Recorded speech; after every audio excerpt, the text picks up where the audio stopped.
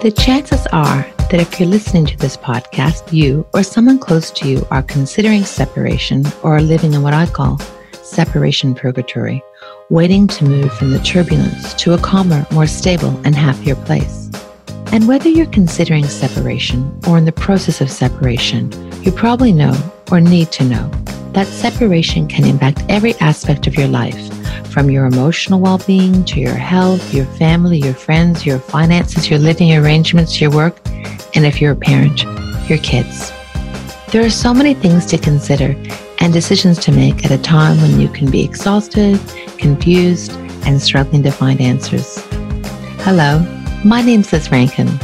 I've been connected to the world of separation and divorce for decades, originally due to my personal situation, then in a previous career as a lawyer focusing on family law, before my current work as a mediator and coach. With the Separation Fix, my guests and I will share our thoughts and ideas about the decision to continue or end a relationship, trying to improve struggling relationships, and if none of that is right for you, the crucial art of how to have a good separation instead of being caught in what can be an endless cycle of stressful interactions and depleting emotions. My guests include counselors, parenting consultants, psychologists, doctors, financial planners, lawyers, and amazing academics who share what they've learned about what can be an emotional, financial, and legal labyrinth. You'll also hear from guests who share personal stories and opinions, as well as talking about some of the potholes they fell into along the way. You don't have to have been a lawyer,